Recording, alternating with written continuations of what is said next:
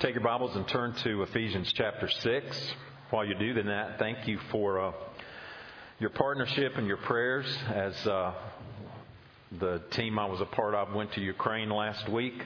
It was a fruitful week. Our team was made up of there were supposed to be 11 of us, I think, before we went. 3 people got sick before we were able to before we left, and so the team was narrowed down to 9. But God's over that too. So we had 1 pediatrician, 1 general practitioner doctor.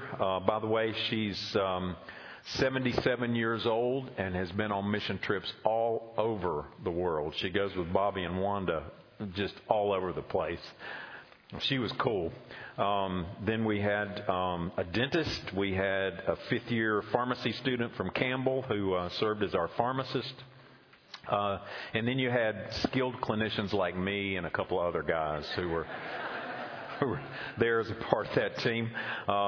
So we saw 16 patients over the span of 4 days. Then part of the team did children's camps where they had like 50 kids every day for 4 days, ministering to kids from the communities, the little villages there, but also the IDP children from some of the refugee camps were a part of those camps. It was a good week. The region we were in Ukraine, in western Ukraine, is primarily a Hungarian-speaking region. It's the demographic are weird.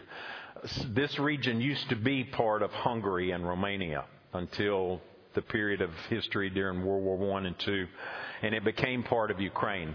They don't speak Ukrainian, and they're not Russian in their culture or Ukrainian in their culture. They're Hungarian. So it's a very unique situation there. So we were lots of times translating to Hungarian from English and then from Hungarian to Ukrainian. And so it was interesting there. Pray for Ukraine. It is a troubled place, and not just because of the war. The war makes it much more so, and what's going on with the war just exacerbates problems and underlying cultural issues that are a part of Ukraine and have been for its whole history. The Hungarian-speaking people, their heart really is not in the war that's going on, because they see themselves in Ukraine, but not necessarily Ukrainian citizens. There's great animosity there between Ukrainians and Hungarians and between gypsies and other cultural groups there. Pray for the churches that are there. One church that I spoke in, the pastor said 80% of his baptized members had left the country and would not come back. They're making new lives for themselves in other European countries. So churches are struggling.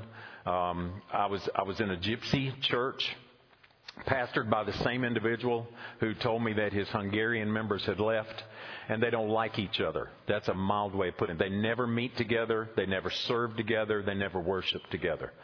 They won't have anything to do with each other. It gave me clear pictures of what we see in the book of Ephesians, that we're talking about God trying to create in Christ one new man. So there's underlying cultural, ethnic, racial issues that are just being multiplied because of the war. I wrote this in my prayer journal one day and shared this with the team in the morning devotion. Here's what I wrote. I said, this is a spiritual battlefield within a war zone. The issues between Russia and Ukraine, between the Ukrainians and the Hungarians, between the Hungarians and the gypsies, are not flesh and blood issues. These are at their root spiritual issues. And it is with eyes of faith that we see this reality. And it's with spiritual weapons and prayer that we fight this battle. Ukraine is only able to stay in this military fight because of the United States. Everybody told us that. If it were not the support that they get from the United States, it would have been over a long time ago. But they're getting tired of the fight.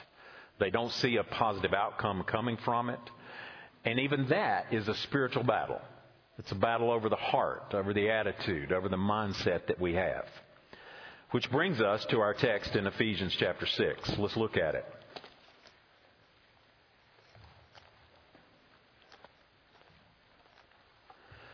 I'm going to begin reading in Ephesians chapter 6, starting in verse 10.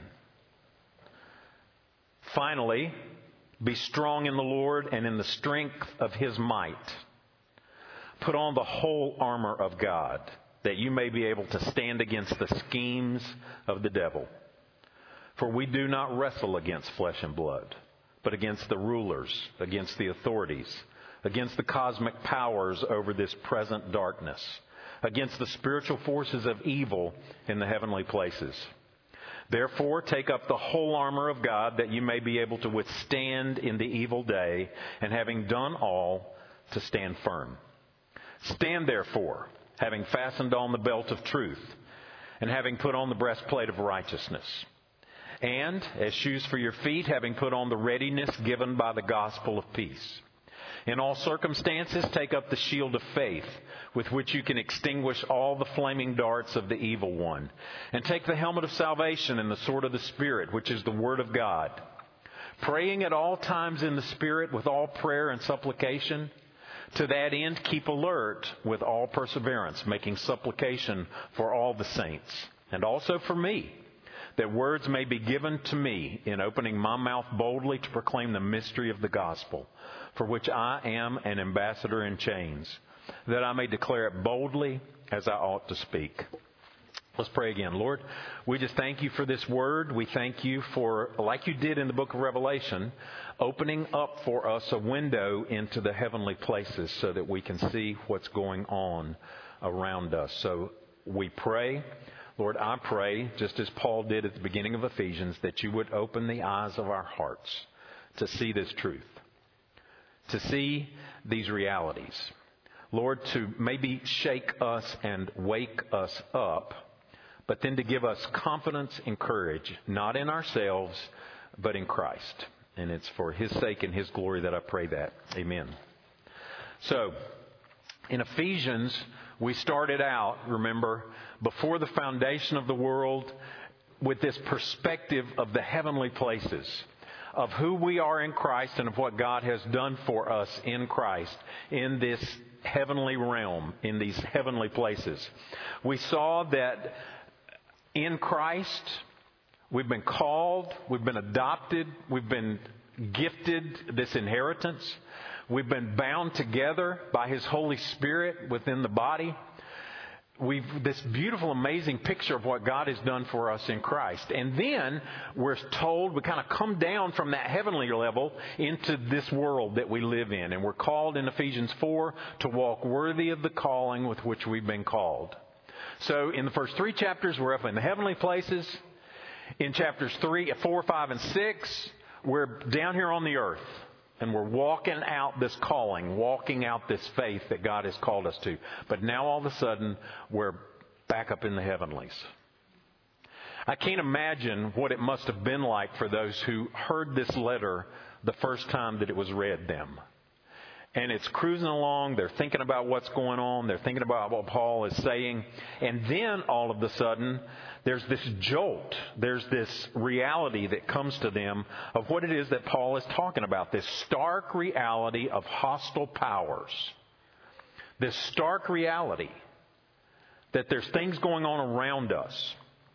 And Paul's purpose here, listen, church, his purpose here is not for us to have fodder to write fictional stories.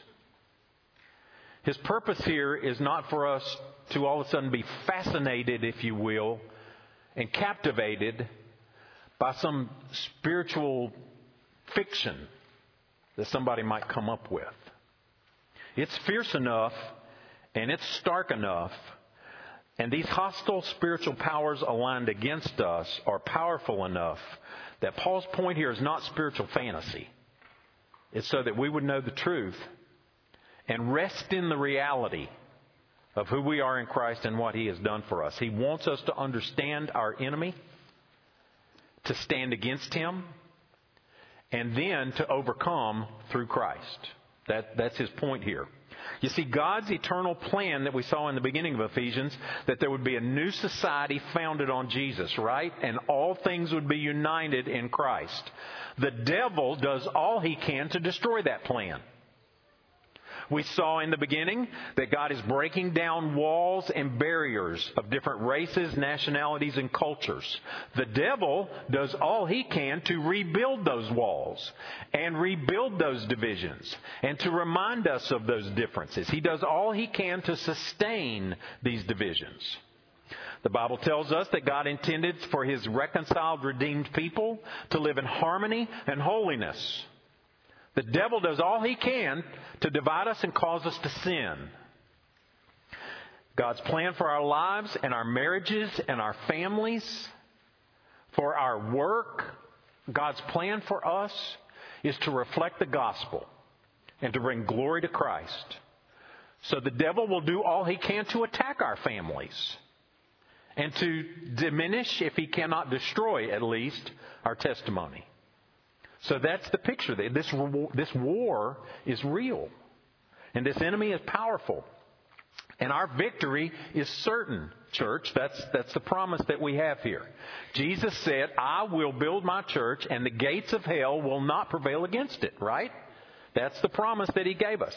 It's in our unity in Him that we experience that we find the reality of that. So, let's look at the text here. It begins with this one word, finally. Finally. Our walk in Christ is not a walk in the park. It's not a walk in the park. It is a war. It is a spiritual conflict that is ongoing. There is no truce. There is no quarter. There are no rules. It's a war. And the word finally here connects, I think, what has come before, all of these realities, all this picture that we've seen, everything that we are promised in Christ, that we walk out in this world, the provision and the plan, the purposes of God, all of those are lived out and experienced within the context of opposition, in the context of this spiritual battle that's going on. And what follows in walking in unity and walking in care for one another, being filled with the Spirit, growing and maturing, all of this is within the context of the reality of this war. Now, some have translated, and I think there's credence to this, that this word finally can also carry the idea of for the remaining time, or from now on. And what that would mean is the period in between Christ's first advent and His second coming is a war zone. That in the meantime, this is what you're going to be dealing with between His first coming and His second coming. So here's the fact. We have this beautiful life that we are promised in Christ. We have this new life in Him. We have this life, this walk, this unity, this purpose, this inheritance, all of this. And here's the danger. Many of us, as Western smart people, see this world as mechanical. We see it as scientific. We see it as pragmatic. And we kind of dismiss this. This whole idea of demons and spiritual warfare and things like that, we kind of dismiss it. On the other hand, there are those who are obsessed with it. There's a demon in my ice dispenser. No, there's not. It's broke. We're obsessed, We go from one extreme to the other. And this text should help us with that pendulum swing and understand this whole process, this whole perspective that Paul gives us here. Let me define spiritual warfare, and I'll define it from Chuck Lawless, a great little book that he wrote on spiritual warfare as it's seen, this whole spiritual dimension throughout the storyline of the Bible. And I'll post this. I didn't put this up, but here's what spiritual warfare is as Lawless describes it. It is the ongoing battle between the church and the devil and his forces, with the church standing in the armor of God, defensively resisting the devil, and offensively proclaiming the gospel in a battle that is already won. I'm going to read that again. It's the ongoing battle between the church and the devil and his forces, with the church standing in the armor of God, defensively resisting the devil, and offensively proclaiming the gospel in a battle that's already won. So Paul says, finally, church, finally, be awake. Listen to this. Be strong in the Lord, he says next, and in the strength of His might.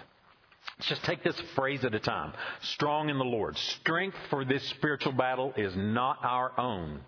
Now, I think we all recognize that. It is the Lord's strength. Be strong in the Lord. Remember, we have been blessed in Christ with every spiritual blessing in the heavenly places, it tells us in chapter 1. It tells us that we are chosen in Christ before the foundation of the world. We are predestined for adoption through Christ, Paul tells us. We have redemption in Christ, the forgiveness of sins through His blood. In Him, we have an inheritance. And it says in verse 13 that in Him you also, when you heard the word of truth, the gospel of your salvation, and believed in Him, were sealed with the promised Holy Spirit. So tell me something. If it is in Christ that we are spiritually blessed, in Christ that we are adopted, in Christ that we are forgiven, in Christ that we are redeemed, in Christ that we are made rich and wealthy, if you will, in the spiritual blessings of God, why would He put us in a battle on our own? Why would the battle be different? It's not. Be strong in the Lord. Paul says in Philippians 4, I can do all things through Christ who literally pours His power into me. And that's what he's saying here. By virtue of your union with Christ and my union with Christ. By virtue of our union as the church with Christ, we have access to this power. This is the promise. Go back and look at Ephesians chapter 1. I've been praying that this week. For us here at our church, I've been praying it for other pastors and other churches. This prayer that Paul prays in Ephesians chapter 1 and starting in verse 16, I do not cease to give thanks for you, remembering you in my prayers, that the God of our Lord Jesus Christ, the Father of glory, would give you the spirit of wisdom and revelation in the knowledge of Him, having the eyes of your hearts enlightened, that you may know the hope to which He has called you, the riches of His glorious inheritance in saints, and what is the immeasurable greatness of His power toward us who believe. What kind of power? Glad you asked. The immeasurable greatness of His power that He worked in Christ when He raised Him from the dead and seated Him at the right hand in the heavenly places. And in chapter 2, not only was that great power enough to raise Christ from the dead and seat Him in the heavenly places, it's enough to take us out of our spiritual tombs who are dead in our trespasses and sins and seat us with Christ in the heavenly places. So that's the power we're talking about here. Strength of His might. He just keeps putting these phrases together. So what he's talking about here is the internal strength and the ability to carry it out. All right? It's not just an inner strength. It is that. It's not just muscle, but it's the know-how and the ability to exercise that strength and to bring it to bear in the fight. That's what we have in Christ. The strength for this spiritual war is not our own, it's His. And the armor for this fight is not our own, it's His. The whole armor of God, that you may be able to stand against the schemes of the devil, is what Paul writes that we are to put on. Now, a key point in this section, and we'll see this. So we're going to do a 3-week series on this concept, this reality of spiritual warfare, okay? And so we're kind of doing this overview in the first 3 verses. We'll look at the pieces of armor or the whole armor of God, what that entails next week. And then after that, we'll look at this whole foundational aspect of it, which is prayer. So that's where we're going here. But the key point in this section is keeping our focus on Christ and this biblical picture, listen, of our God as a warrior. Our God as a warrior. He is our shepherd. He is our Father. He is our King. He is our Redeemer. He is our peace. He is our husband. He is a warrior as well. And this is the picture that I believe Paul has in mind. Yes, some commentators and preachers emphasize, I'm sure I've taught it in the past, this picture of this mighty Roman soldier clothed in all of the armor that the Romans could put on a man. And it was impressive. And it was powerful. But the picture here is not on an individual soldier. The picture here is on an army with a mighty, mighty champion as their commander. And the picture here is of this well-equipped army redeemed by Christ, whom Christ is their champion. And so all these armor pieces that Paul mentions here, while they are a part of a Roman soldier's battle wear, They're also a picture of what the Old Testament has already told us God is like. Isaiah chapter 11, verse 5. Righteousness shall be the belt of his waist, and faithfulness the belt of his loins. In Isaiah 59, listen to what the Lord says. He saw that there was no man, and he wondered that there was no one to intercede. Then his own arm brought him salvation, and his righteousness upheld him. It says in verse 17 of Isaiah 59, he put on righteousness as a breastplate, and a helmet of salvation on his head. He put on garments of vengeance for clothing, and wrapped himself in zeal as a cloak. Later on in Isaiah chapter 52, it says, how beautiful are the feet of him that brings good news. That's this picture of being shod with the gospel that we'll see as Paul lays out these different parts of this armament that we have. What was it in Revelation 19 and 20 that we saw? We saw this great champion of ours, the Lord Jesus Christ, on this white horse with a sword coming out of his mouth. So Paul's picture here, I believe, is of our warrior champion God. And that when we are in Christ, we are clothed in the armor of Christ. And we stand in Christ, or we don't stand at all. Put on the whole armor of God. And this armor is ours through our union with Christ, through our oneness with Him. The next phrase says, for we do not wrestle against flesh and blood, but against the rulers, against the authorities, against the cosmic powers over this present darkness, against the spiritual forces of evil in the heavenly places. 5 times in one verse. Against, against, against, against, against. Do you see? There's no joining together with this. Paul says, how can light and dark be together? All right? So there's this picture here. Understand, this is supernatural or supranatural. It is greatly far above the natural realm. All right? It's a spiritual enemy in a spiritual struggle. Let me invite you to take your Bible and just go back to the book of Revelation for just a second. And look at Revelation chapter 12. We had this picture as we were working our way through the book of Revelation of this amazing scene in Revelation chapter 12. This sign in heaven that John saw of a woman who was pregnant. She's crying out in birth pains and she's giving birth. And he saw then another sign. A great red dragon with 7 heads and 10 horns, and on its head were 7 diadems, and his tail swept down 1/3 of the stars of heaven and cast them to the earth. So here is this picture, this spiritual picture of Jesus, his entry into this world, and of Satan and his opposition against that from the get-go. His opposition of that from the very beginning. It says in verse 4, the dragon stood before the woman who was about to give birth so that when she bore her child, he might devour it. And she gave birth to a male child. Not just any child. Look, one who is to rule all the nations with a rod of iron. But her child was caught up to God and to His throne. So there in verse 5 is the whole incarnation. The birth of Christ, the life of Christ, the death of Christ, the ascension of Christ after His resurrection. All of that in one verse. He was caught up to God and to the throne, and the woman fled into the wilderness, where she is placed, for a place prepared by God, where she is nourished for 1,260 days. And then all of this goes on. Then Satan is thrown down to the earth. Revelation tells us. John tells us here in Revelation. And it says in verse 10, now the salvation and the power and the kingdom of our God and the authority of Christ have come. The accuser of our brothers has been thrown down, who accuses them day and night before our God. And they have conquered him by the blood of the Lamb, by the word of their testimony, for they loved not their lives unto death. Therefore rejoice, O heavens, and you who dwell in them.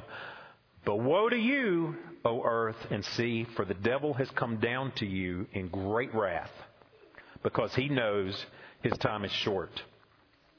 And so the rest of the chapter gives us this picture of the serpent being thrown down to the earth, still trying to go up against the woman, but she is rescued. And the dragon became furious, it says in verse 17, with the woman and went off to make war on the rest of her offspring, those who keep the commandments of God and hold to the testimony of Jesus. That's the church.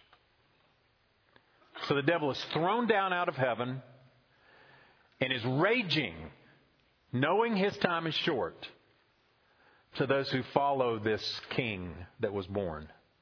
It's a spiritual war. And so this perspective that we have, this big picture perspective from Revelation, is what we have here in Ephesians in this trench level perspective. That's the picture that we have. And so understanding this, that our spiritual foe is just that. It is a spiritual foe. And notice how it's described. Notice how Satan and his army, if you will, are described. Rulers and authorities. These are powerful spiritual entities. But recognize, I think, what this text is teaching us. That behind the snake in the garden, behind the Pharaoh in Egypt, behind the Babylonians and the Assyrians as they went against Israel, behind Persia and Greece and Rome, behind Herod as he sought to kill all the male children, behind Hitler, behind Pol Pot, behind every regime and every government and every ruler, there is a spiritual entity. There is a spiritual authority. And these powerful spiritual entities and authorities rule and reign. He says next, cosmic powers over this present darkness. One of my professors, David Garland, said, in ancient literature, world-ruling gods and the spirit beings who were to have their say or ruled over that part of the cosmos under their control. So there's this picture here, this understanding. And I don't understand it, and I think we have to be careful to go too far in this, but I believe this is true. What happened in Daniel 10? In Daniel 10, here's what we read. Then he said to me, "Fear not, Daniel." This is the angel speaking to Daniel. "For from the first day that you set your heart to understand and humble yourself before your God, your words have been heard. And I have come because of your words. The prince of the kingdom of Persia withstood me 21 days. But Michael, one of the chief princes, came to help me. For I was left there with the king of Persia. And came to you to make you understand what it is to happen to your people in the latter days, for the vision is for days yet to come." This understanding of territorial rulers, if you will, of cosmic powers over geographic regions, I don't know. And there's disagreement about that. I think there's biblical precedent and biblical truth to show us that there is this spiritual entity of evil behind what we see taking place in government offices and ruling and carrying on in the world. There's a spiritual reality of evil behind someone like Putin. But there's also spiritual evil and power that comes to bear in every human government, in every human governor and president and leader. There's that reality.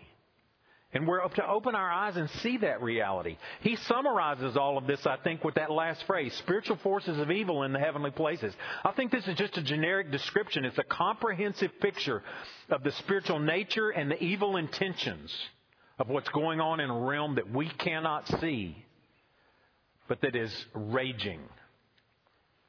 It's going on around us. These are not humans. This is not human power. And it cannot be attacked or withstood with human tactics or human strategies.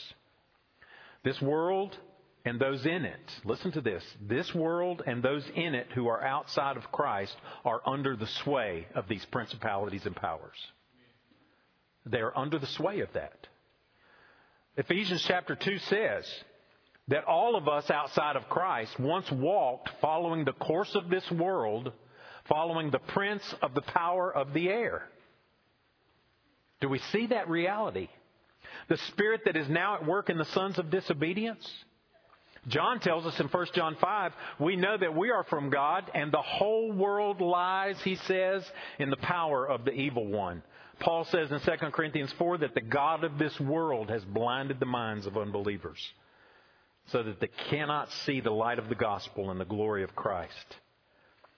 So we are dealing with powerful, powerful enemies. More powerful than any of us and more powerful than any single church. Do we understand that? But they are not more powerful than God. They are not more powerful than our Christ.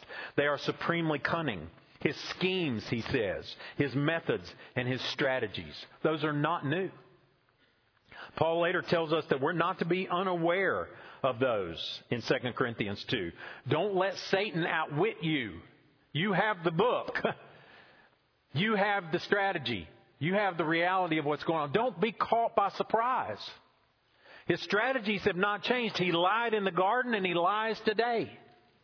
He questioned the goodness of God in the garden. He questions the goodness of God today. He lifts up and magnifies humanity. He did it in the garden and he does it today. He makes much of us and makes little of God. And there's great danger in that. And that's been his strategy from the beginning. He infiltrates. He lies. He takes God's good gifts and perverts them. And causes us to be hungry and thirsty for the things that this world would offer instead of hungry and thirsty for righteousness' sake. These are the pictures that we have here. 2 Corinthians 2 says, don't be outwitted by him. Don't be unaware of his schemes. Earlier, Paul says he disguises himself as an angel of light. Recognize that. Recognize this on a personal level, okay? Recognize this attack. He minimizes sin, minimizes God, and wants you to look in the mirror and be impressed. He wants you to look into your heart and think, I've got it all together there. I can handle this. One writer said, he makes much of apparently happy sinners who haven't yet repented. The prosperity of the wicked so that they forget the darker side or the future of what's going to happen. Satan persuades sinners that there are a lot worse sinners than they are. And he works to discourage us from our holy duties. He presents to the soul a twisted view of difficulties, of crosses, of afflictions and troubles of serving Christ. He wants us to understand how hard it's going to be, and he makes us bored and weary of godly duties. He says it's like getting up for a quiet time and listening to sermon. He persuades us that those will make no difference. He distracts us. On a personal level, that's the reality of what goes on. What about on a cultural level? Huh? Oh my goodness. He deceives, he allures by his intelligence. He comes up with cults and false religions. He takes a little bit of biblical truth and multiplies it and perverts it and comes up with Buddhism and Hinduism and Mormonism and all of these things that in some ways can look good. He comes up with pagan religions and animism and materialism. And he's clever. He stimulates people to think that sins like homosexuality are okay. And then he stimulates us to hate those who might fall into that sin.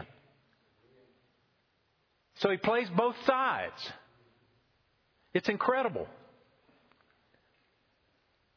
One writer said, we are up against a spiritual realm congested with demons, cluttered with angels, and permeated by diabolical powers. It is a spiritual battle. And it is a battle that's futile if we attempt it in our own. And it's a battle that's personal. Notice the word wrestle. We wrestle not, okay? There's no long-range bombs here. There's no Scud missiles. There's no submarines launching from 200 miles offshore. This is face-to-face, hand-to-hand, bloody combat. We wrestle, okay? Not against flesh and blood. So there's this idea that it is intensely personal. It is intensely personal. And we'll talk about it more in just a minute. It is also corporate. Which is why we sang that song by Martin Luther. They say that in Martin Luther's study, you can still go and look at the wall and see a dark spot on that wall where he picked up his inkwell and threw it at the devil. threw it at the devil. There wasn't anybody standing there that you could see with physical eyes. But what Martin Luther saw is what he wrote about. Did we in our own strength confide, the battle would be losing. Were not the right man on our side, the man of God's own choosing, you ask who that may be? Christ Jesus, it is He. Lord Sabaoth, His name. How many of you know what Lord Sabaoth means? I had to look it up, okay? So it's okay if you raise your hand, I'll be impressed. If you're more humble than that, then don't raise it. Lord Sabaoth is that Hebrew word for the Lord of hosts, the champion and commander of God's armies. That's what you're singing when you sing Lord Sabaoth, His name. From age to age the same. And He will win the battle. Amen? That's what Martin Luther wrote. And that's what we hold on to. We also hold on to what I read earlier out of the book of Colossians. This is not in any way, shape, fashion, or form dualism. This is not an equal power on one side fighting an equally powerful deity on the other. Okay? That is not the picture. And what we have here that I read you from the book of Colossians, go back and look at it for just 1 second. What we have here is Satan and all of his horde and all of his demons being created by our God. All things were created through Him and for Him. Whether visible, invisible, thrones or dominions or rulers or authorities, all things were created through Him and for Him. So He is preeminent over them, sovereign over them, and they are defeated. And we hold to that truth. Just as we with spiritual eyes see into this realm of spiritual battle with spiritual eyes, we see this reality of our conquering King. And we hold to that. We must recognize that it's in Christ that we have power. It's in Christ that we are armored. It's in Christ that we stand. And that's where the text ends. Stand, it says. Put on the whole armor of God that you may be able to stand against the schemes of the devil.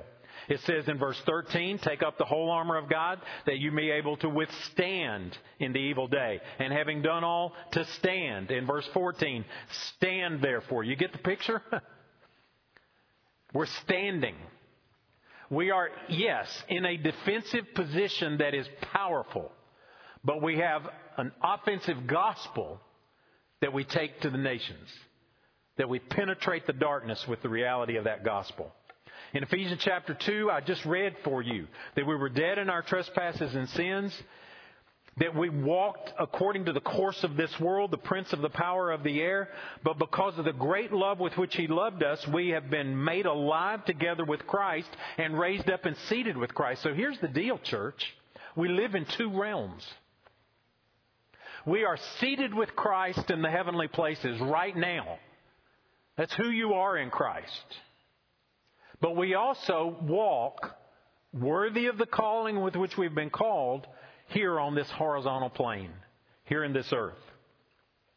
And we are called to live and walk in this world, which, by the way, is a dark world. It's a broken, sinful world. And we are to walk in this dark, broken, sinful world as children of light, redeemed children of light, Spirit-filled children of light. And that's how we're called to walk. And the word here, to stand, means not to give in, not to give up ground. John Stott said, wobbly Christians who have no firm foothold in Christ are an easy prey for the devil. And Christians who shake like reeds and rushes cannot resist the wind when the principalities and powers begin to blow. I prayed this morning, church, that we would open our eyes like Elisha prayed, like his servant did in the Old Testament picture there in 2 Kings. The servant of Elisha rose early in the morning. He looked out and he saw this army of horses and chariots all around, and it scared him to death. Alas, my master, he said, what shall we do? It's easy to feel that way, right? We see countries torn up by wars. We see families blown up by sin. We see children literally being torn apart before our eyes by the world's understanding of sexuality. We don't see the infants in the womb being torn apart, praise God. It's still happening. By the way, it's still happening in North Carolina. Do we want to be known as a state where you can get in your car and come get an abortion? I do not believe so. I digress. But it's a spiritual battle. It's a spiritual battle. So Elisha's servant looked out and he goes, "Oh my word." And Elisha said, "Do not be afraid, for those who are with us are more than those who are with them." Huh? All I see is the enemy. Then Elisha prayed and said, "Oh Lord, please open his eyes that he may see." So the Lord opened the eyes of the young man, and he saw, and behold, the mountain was full of horses and chariots of fire all around Elisha. Pray that for each other, church. Pray that the eyes of our oppressed and discouraged and seemingly defeated brothers and sisters would be opened up so that they could see our risen King and champion and the host of his army. Are you under attack? That's a good thing. That's a good thing. Don't despair.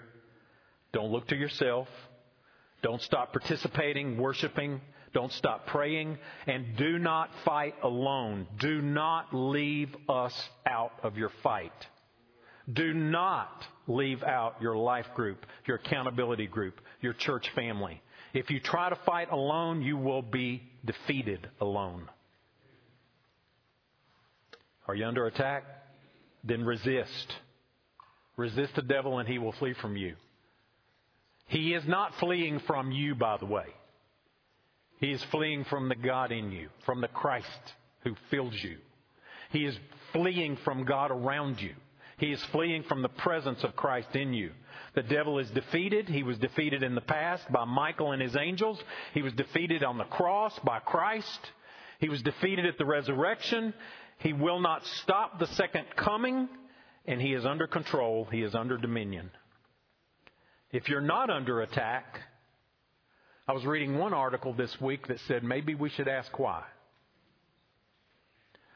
Esther Akolast, and I'm sure I brutalized her last name. She's a South African theologian. She's written a book about this understanding of these principalities and powers and these authorities. And she says we fall into two extremes. She says people in the South, and by South she means South America, kind of below the hemisphere. She said they go to extremes on one side and we in the West go to extremes on the other.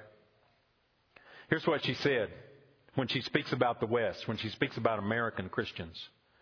Could it be that the presence of the demonic is muted, not because demons have ceased to exist or never were, but for the precise reason that no one fights against nothing?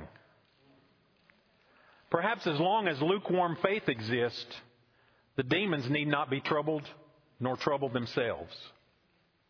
And while the purpose of the Christian life is not to irritate demons or to incur their wrath through spiritual attacks, a quasi-Christianity that is washed out and bears little resemblance to the book of Acts and the epistles and is demonstrated by Christ in the Gospels is bankrupt of holiness and power. It is probable that the lack of knowledge and experience of the presence of the demonic in modern times, in our current times, has made it easy to turn Christianity into primarily a cerebral morality infusing code, instead of a life-transforming, Satan-crushing, God-glorifying, powerful religion or lifestyle that it was intended to be. So if everything's great and rosy and there's nothing going on, maybe we need to ask why. Maybe we're not doing anything or saying anything or witnessing to anybody or serving in any way that causes Satan and his horde to have the least amount of concern for us. Stand, church. One writer said, there is nothing more terrifying to Satan and his kingdom than a healthy church. It is a terrifying weapon. An organized, healthy, gospel-preaching, gospel-advancing local church is a terror to him. So he will fight in healthy local churches. He will seek to divide it. He will seek to cause factions and divisions within it. He will cause people within the church to go after godly pastors or elders, or go after different things, or create and sow factions and divisions. Stand, church. Stand together, church. Stand awake and alert, church, as we'll see in the end of chapter 6, and pray. And put on the whole armor of God. That's what we'll see over the next couple of weeks. Let's pray together. Quietly,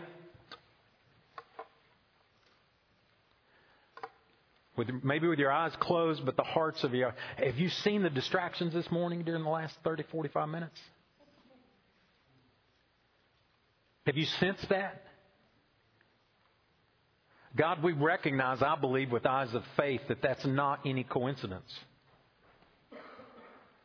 That when we are opening your Word and seeking you through your Word, and when you are through your Word opening up the eyes of faith and pulling back the veil so that we can see the reality of what goes on around us in a spiritual realm that's mostly hidden, Lord, we see that our enemy doesn't like that.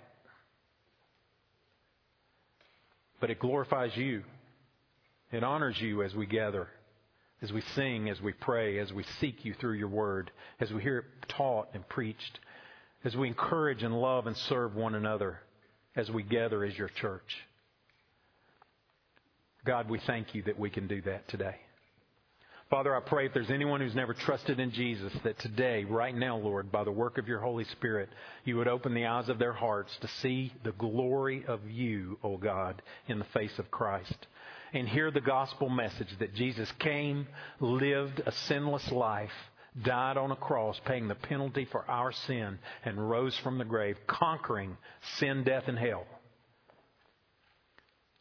And that through faith, repenting of sin and trusting in your word, turning to Christ, God, that soul can be saved. I pray for that. And Father, I pray for us as your church today too. As we prepare to come to this communion table, Father, thank you that we can. Thank you. We thank you in Christ's name. Amen.